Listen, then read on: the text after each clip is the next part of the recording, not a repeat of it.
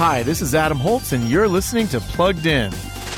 We were never given a chance to be anything more than criminals. But these are the cards we've been dealt, so we might as well play them. The animated movie The Bad Guys, now on video, asks, can villains who've always been bad learn to be good?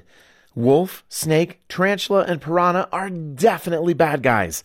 Hacking computers, robbing banks, it's all in a day's work, until they get caught. And if they want to see the light of day again, they'll have to change their ways.